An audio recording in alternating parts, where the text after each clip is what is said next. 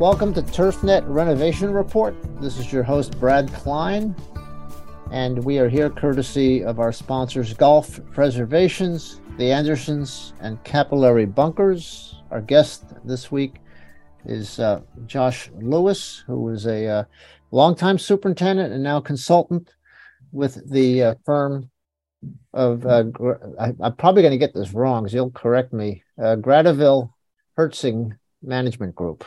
That close enough? Nailed it. Oh. Josh, welcome to the show. We met, 7 years ago at Chambers Bay when you had your hands full with a little member guest for 4 days. Yeah. And we did. If it hadn't been for Dustin Johnson, it would have been a 5-day member guest. We're grateful for 4 days. Yeah. You've moved on to a superintendency in California, now a consulting role.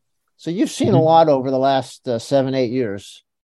And California has been kind of the focal point for what I wanted to talk about, which are large-scale renovations, some of them very costly, some of them involving water treatment facilities. What's going on?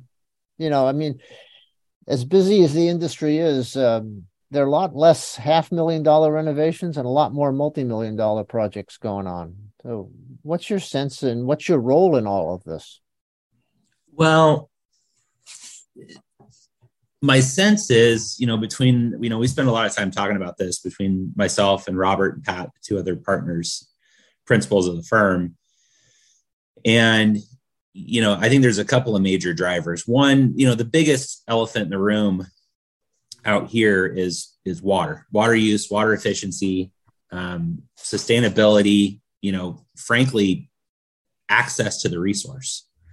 So we're seeing a lot of situations where clubs are trying to become as efficient as possible while at the same time, secure the resource for the future.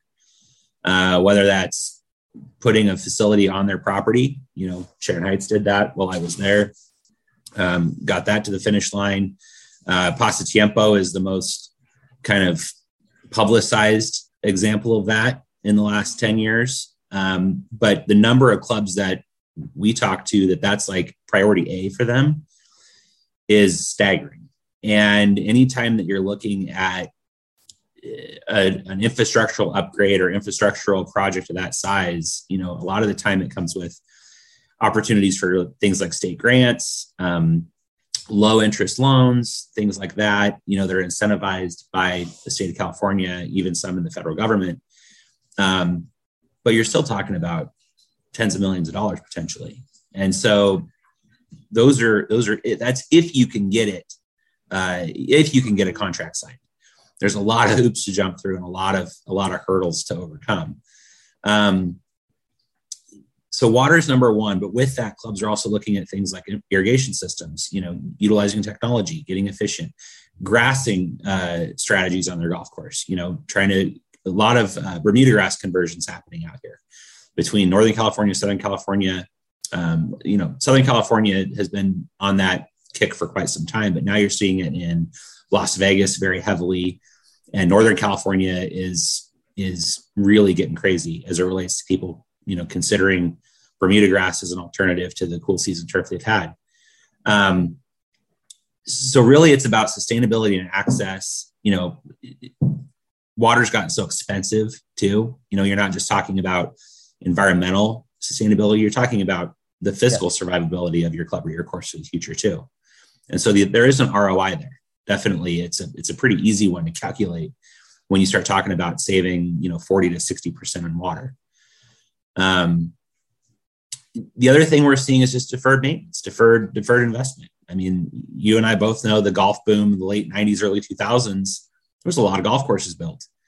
All of those irrigation systems are now 25 years old, which is about the expected, lifespan, especially in our situation out here where we could be irrigating for 12 months. So those foundational, we like to call them non-sexy golf components have to be replaced on a schedule. They start to fail. They start to cost you a lot of money over time. And we've talked to a lot of people out here that have systems anywhere from 25 to 40 years old. And when you're in a state like ours with the water situation the way it is, you can't afford to be inefficient with your irrigation system and how you apply water. So a lot of guys going away from 2 and 3 and 4 heads on a station to obviously getting single head control, going away from PVC to HDPE pipe, sure. two wire systems so that we can add heads and take heads away, as we see fit, as we see water restrictions and drought contingency plans in place. So that's the majority of what we're seeing driving. So, it's a combination of things. It's infrastructure that's aging, which is across the country. It's availability of fresh water, which is a major issue out in California, but also throughout the Southwest too. You're asking clubs now. I assume one of these water treatment facilities, basically, and the function of them is to take effluent and to clean it up and be able to use it on golf turf. Is that right? Yeah, it all depends on what your raw water source availability is. So, in the case of Pasatiempo, it was already pre-treated to secondary water. Mm-hmm. They had to figure out a way to get it from secondary to tertiary to be able to put it on the golf course.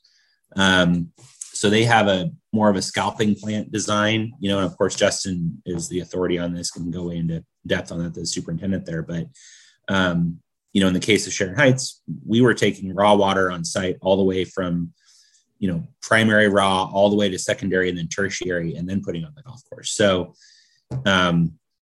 there's various levels. We didn't have access there to secondary treated water. We had to come up with a way, or the club had to come up with a way to get it from raw water all the way to usable recycled. Now, are these clubs being forced by the municipalities, or is it an economic issue or they're just facing the likely reduction or turn off of the key by the municipality? Maybe it's a combination. Pasatiempo was more or less forced. They were faced with, this has been a while now, but I want to say 35% reduction, mandatory. And it was to the point where they had to turn off a lot of turf. They were down to basically landing areas being green, tees and greens being green. Everything else was dead one year. That really fast tracked their process to get, a reliable source. Other situations, speaking to my experience at Sharon Heights, was very proactive and very thoughtful. It took them 9 years to get there. They put it as a goal, 9.5 years before it actually came to fruition, that we are forecasting that this is going to be a real issue for us. We want to make sure that this foundational building block is in place for the future of the club. So we're seeing combinations of that. Some water districts are more severe than others. Meadow Club had some pretty rough restrictions last year that drove a lot of conversation. So everybody out here is of the same opinion that it's not a matter of if, it's a matter of when you get your water turned off, your potable water turned off. So you need to have a plan. Some are reactive, some are proactive. It's still a big shock to clubs to have to face, I'm going to guess, $10 to $15 million for a plant that is essentially, how should I produce it? Revenue neutral, or at least looks like a difficult thing to argue for in terms of the membership. So, there's some interesting, political battles that have to take place over this. The other thing that's interesting, besides the specific regional focus on water availability, you've referenced irrigation. All of this is taking place in a time of rising costs because of backlog, supply chains, threats of war, fuel. And so irrigation systems that in the past might have cost $1.5 to $2.5 million are now costing $3.5, and $4 for 18 holes. Yeah. Yeah. And it's, that's a really tough pill to swallow too, because a lot of these clubs they're not that far removed from, in their eyes, time is relative, I guess, but in their eyes, we just did the irrigation system. You just did the irrigation system 25 years ago, and spent $1 million or $1.5 million, and now it's $4 million. It is a major inflationary factor, but because everything is, a lot of this revolves around things like labor and fossil fuels. Plastic HDPE it's a fossil fuel based thing. And so Right. These the main inflationary factors that we're dealing with in everyday life are really pushing the cost of construction up right now. You add to that a huge demand with everybody trying to do work, deferred investment at the same time. You have the classic supply and demand issue going on, which is making it even worse. So what role do you play in terms of providing management, construction management coordination or assistance? Because obviously, the odd thing is I've confronted this as a consultant. I've been involved in maybe 125 renovation projects, and each time you're dealing with superintendent, and I'm not faulting them. They're going through it once, and clubs are going through it for the first and probably only time. So the learning curve is the project. How are you as an outsider involved and offering expertise in terms of maybe expediting the learning curve or walking them through the process or taking over day-to-day construction management? How does that work for you guys? Well, I think it goes back to a brief origin story on the company. And Robert and Pat, originally got to thinking about this and saw a need in the industry, and then contacted me about 6 months after they'd started the business and asked if I wanted to join. The reality is there were a couple of major factors. One is, the three of us had been through significant major construction. Pat was, going all the way back to building golf courses in Korea with Perry Dye, in the 90s. So we've got a very extensive background in construction, golf course construction, project management as a superintendent. But what we also saw through that was the stresses and the pressures that started to be put on the superintendent and the club, to take on a lot of personal liability in this. And through personal experience, having our face on projects that we were just trying to get completed for our membership, and so our goal was to try to take the experience that we have, help clubs and superintendents navigate some complex situations, especially with, as you referenced, the extensive nature of some of these projects and the expense associated with and the liability associated with. When you start talking about, $15+ million, that's a big chunk of money. You want to make sure that it's you're being as efficient as possible. You're not blowing through your contingency. You're hitting your timelines and your deadlines, and that you've thought of everything in your planning. That's where a lot of things come in is, whoops, we forgot that. Well, now that's a change order, and the less of those you can have, the better you're going to be down the road. So a lot of it's proper planning.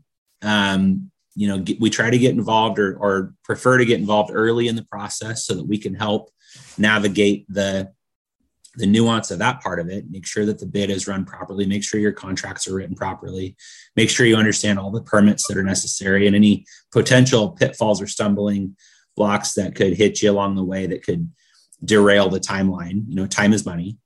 So, with the expense, with the complexity, the primary objective is efficiency through the project. Efficiency is the one area where everybody wins. The contractor gets in and out quickly. They get, onto the next project. The architect gets to do their part of it, the art part of it, and really create something special. The club gets a great finished product on time, on budget. And at the same time, we try to buffer some of the politics and buffer some of the anxieties around things and try to help with communication and help with education and maybe take some of those bullets for the superintendent that they might be on an island with otherwise. Yeah. Let's just take a little break here. Our guest on the TurfNet Renovation Report is Josh Lewis, former superintendent, now consultant with Gradoville-Hertzing Management Group. And I want to thank our sponsors, Golf Preservations, the Andersons, and Capillary Bunkers. From fairway and greens drainage to full-scale renovation work, Golf Preservations can handle your project with ease and give you the peace of mind of knowing the professionals are caring for your valuable golf course assets. Since 2005, Golf Preservations has meticulously installed over 500 miles of drainage pipe on more than 300 golf courses nationwide, always keeping disruption of play to a minimum. Visit golfpreservations.com or call 606 499-2732 to speak with us about your next drainage or renovation project.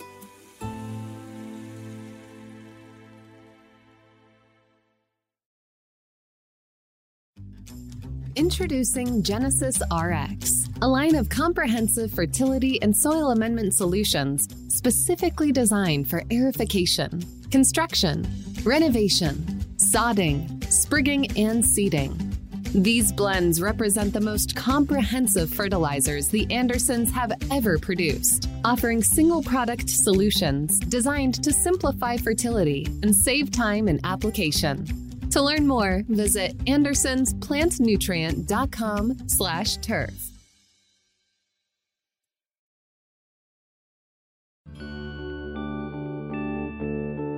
The capillary bunker system keeps bunker moisture at optimal levels to eliminate washouts, soil contamination, plugged ball lies, and other bunker maintenance and playability problems. The patented capillary bunker system not only rapidly drains rain from storms, but also moves moisture back up to the bunker sand through capillary action as needed during drier weather. Capillary bunkers last longer, average a 3-year payback, and provide better, more consistent player experiences, all with a 10-year performance guarantee. For more information, visit capillarybunkers.com.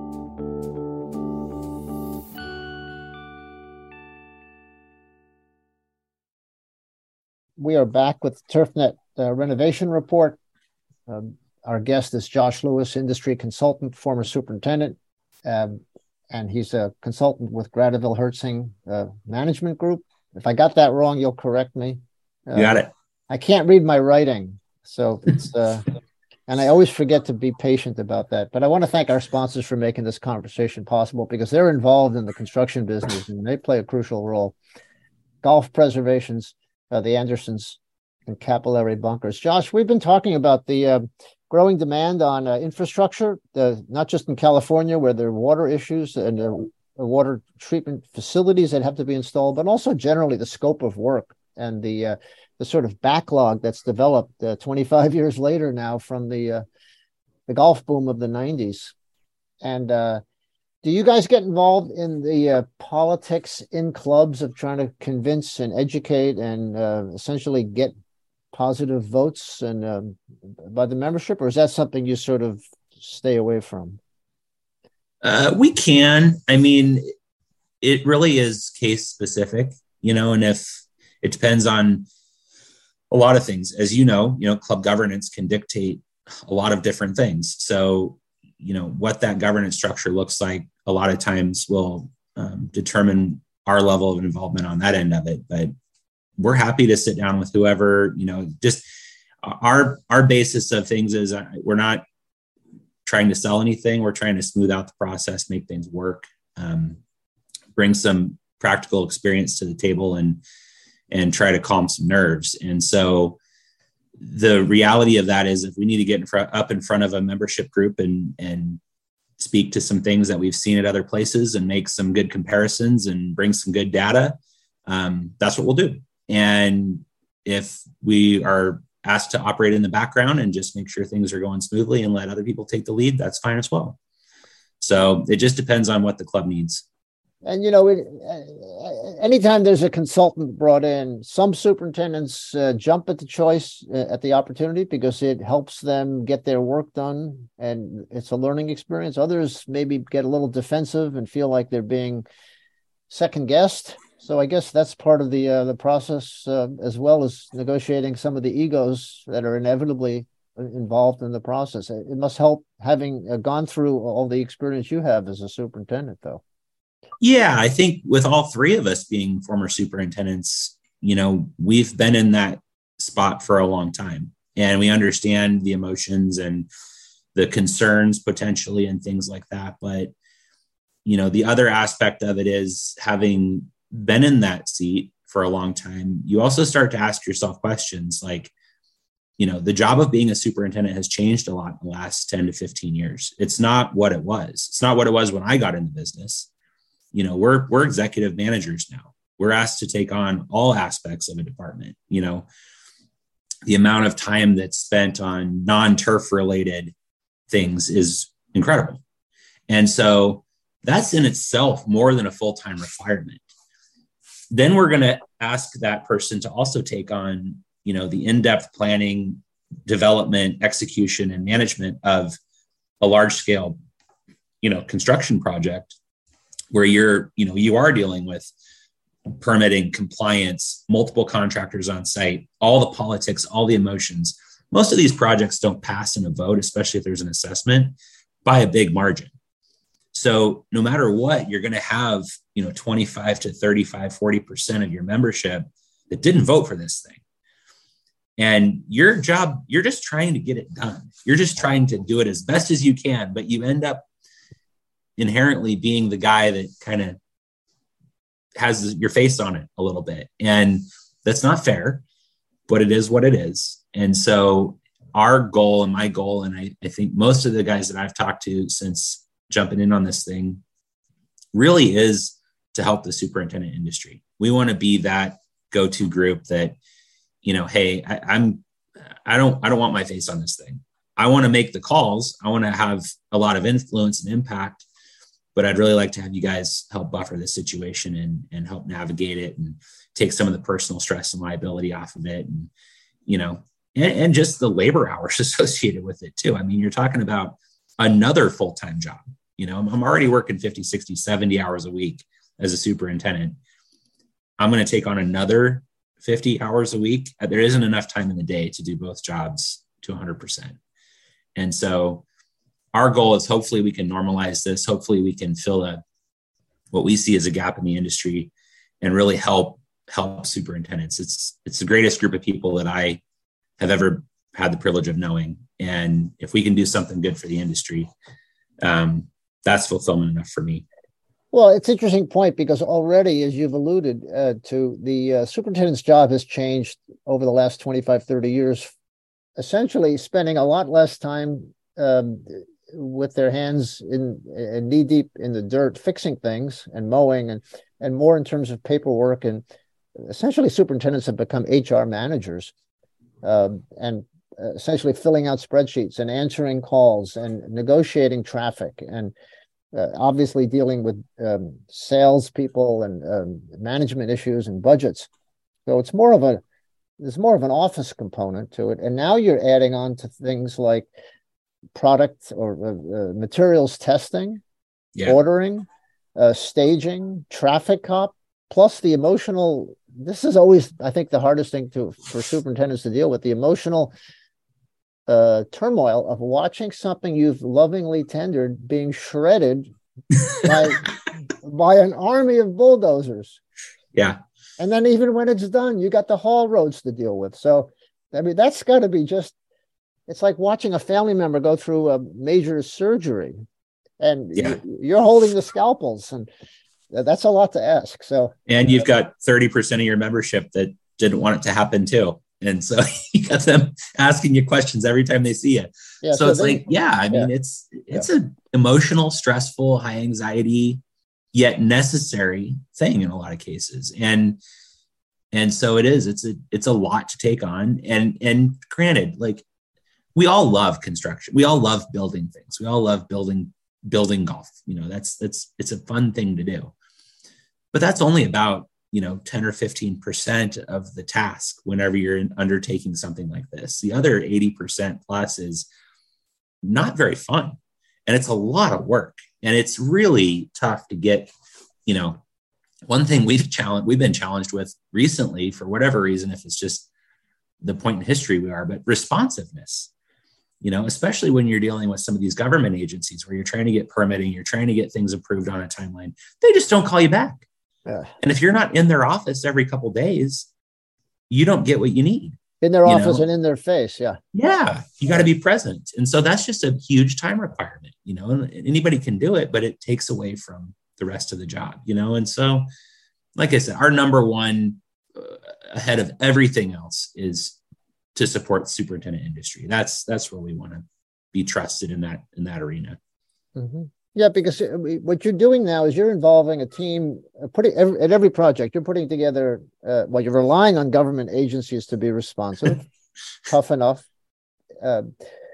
And then you have a civil engineer, you have a traffic engineer in terms of local permits, you have product testing, you have supply chain issues. And like you said, you have nervous members, and you end up spending half your time just taking them out on tours to assure them of how things are going. So yeah, the communication and education is key, and that's another huge time requirement.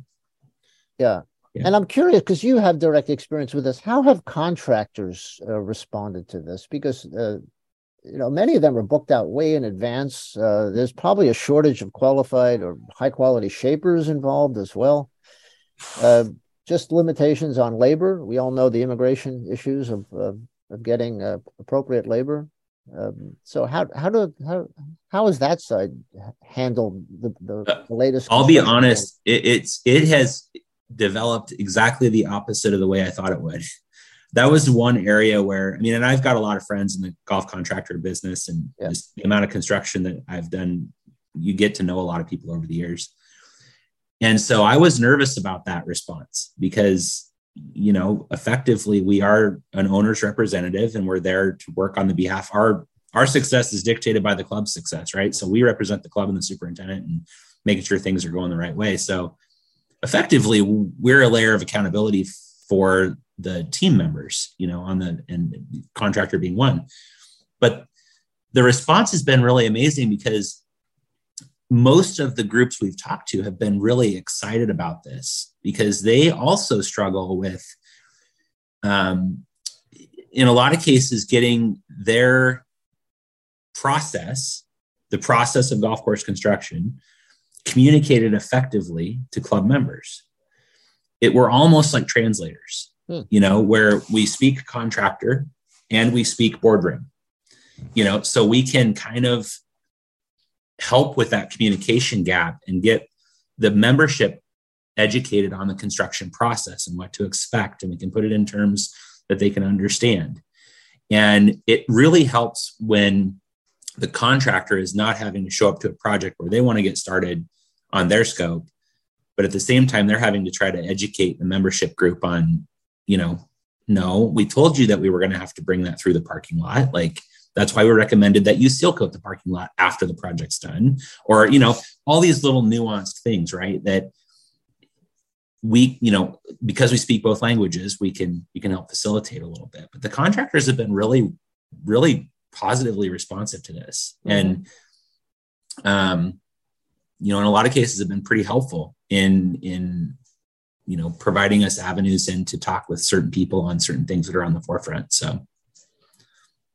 Yeah, that's a side of the industry that's largely unknown, in part because even issues of infrastructure are largely unknown to average golfers. So I think in the past, you never saw reference to that part of it in writing or really much in public debate. And it seems to me that anything that enables them to just get their job done without having to make excuses or explanations or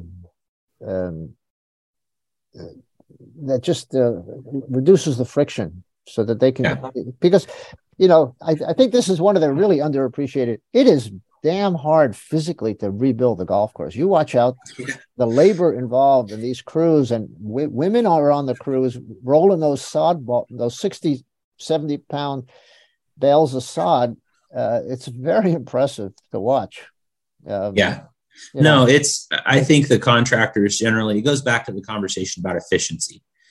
And our goal is to bring efficiency in every aspect of, whether it's communication, education, execution of the project, construction, planning, whatever, bring efficiency. Don't do unnecessary steps along the way. And from the contractor perspective, if the projects run really efficiently, they're going to get out of there. They're not going to have a bunch of extra work. The punch list isn't going to be super long. They're going to get out of there on time. They're going to get onto their next project, and that all equates to margin, And so I think that's where a lot of these guys are starting to realize that it makes a lot of sense and appreciate the times that they've had opportunity to work with good outside project managers. And then it just is a smooth process. Everybody's friends at the end of the thing, right? That's another aspect of this, is that I've had conversation around a lot of projects where there's even as much as litigation on the back end about different, contract things that didn't get done or did get done not to standard or whatever. It's like, if you can avoid all of that, like, you really should. It's not a fun process and nobody wants to go through it. So I think keeping everybody on the same page, keeping the ball moving, keeping the ship moving forward, it's a train really. If one car stops, they all stop, and so having efficiency, bringing efficiency, having a good plan, having a good communication strategy, good education strategy before the project starts, really just it leads to cost savings in the end, honestly, because time again is money. Well, not just time in terms of construction, but times in terms of disruption of the golf routine. Absolutely. Because, I've seen this time and time again, particularly in the Northeast, where people think, well, we don't want to get in the way of the golf calendar. We'll start September 15th. Then you point out, if you start September 15th, you're not seeding, you're sodding. Now you've just massively increased your costs. So if, you could buy a lot of time just by starting August 1st, for example. The marginal disruption isn't that great, but the savings. So that's always been a big issue. And maybe that's easier on the West Coast where you can do work, year round. But I assume even there, you're driven by a seeding and sodding window in terms of. Absolutely. Yeah. Especially with we're facing, like we've referenced, there's so many courses that are converting to warm season grass. We're facing sod shortages. The sod producers just can't keep up at times. So right. Making sure that you have your contract grow in place, and then understanding that, Bermuda grass is ready to harvest in the summer. So if you're going to do a fairway regrassing, it's a summer establishment, or if you're going to seed bent grass, in Southern California, you don't really want to seed bent grass in July and August when you have right. Pythium and other things that could enter in, so how do you handle that? Where does seeding your greens fall into a project where you're also regrassing your fairways? How do you time that? How do you schedule that? How do you, so there's a lot of little things like that.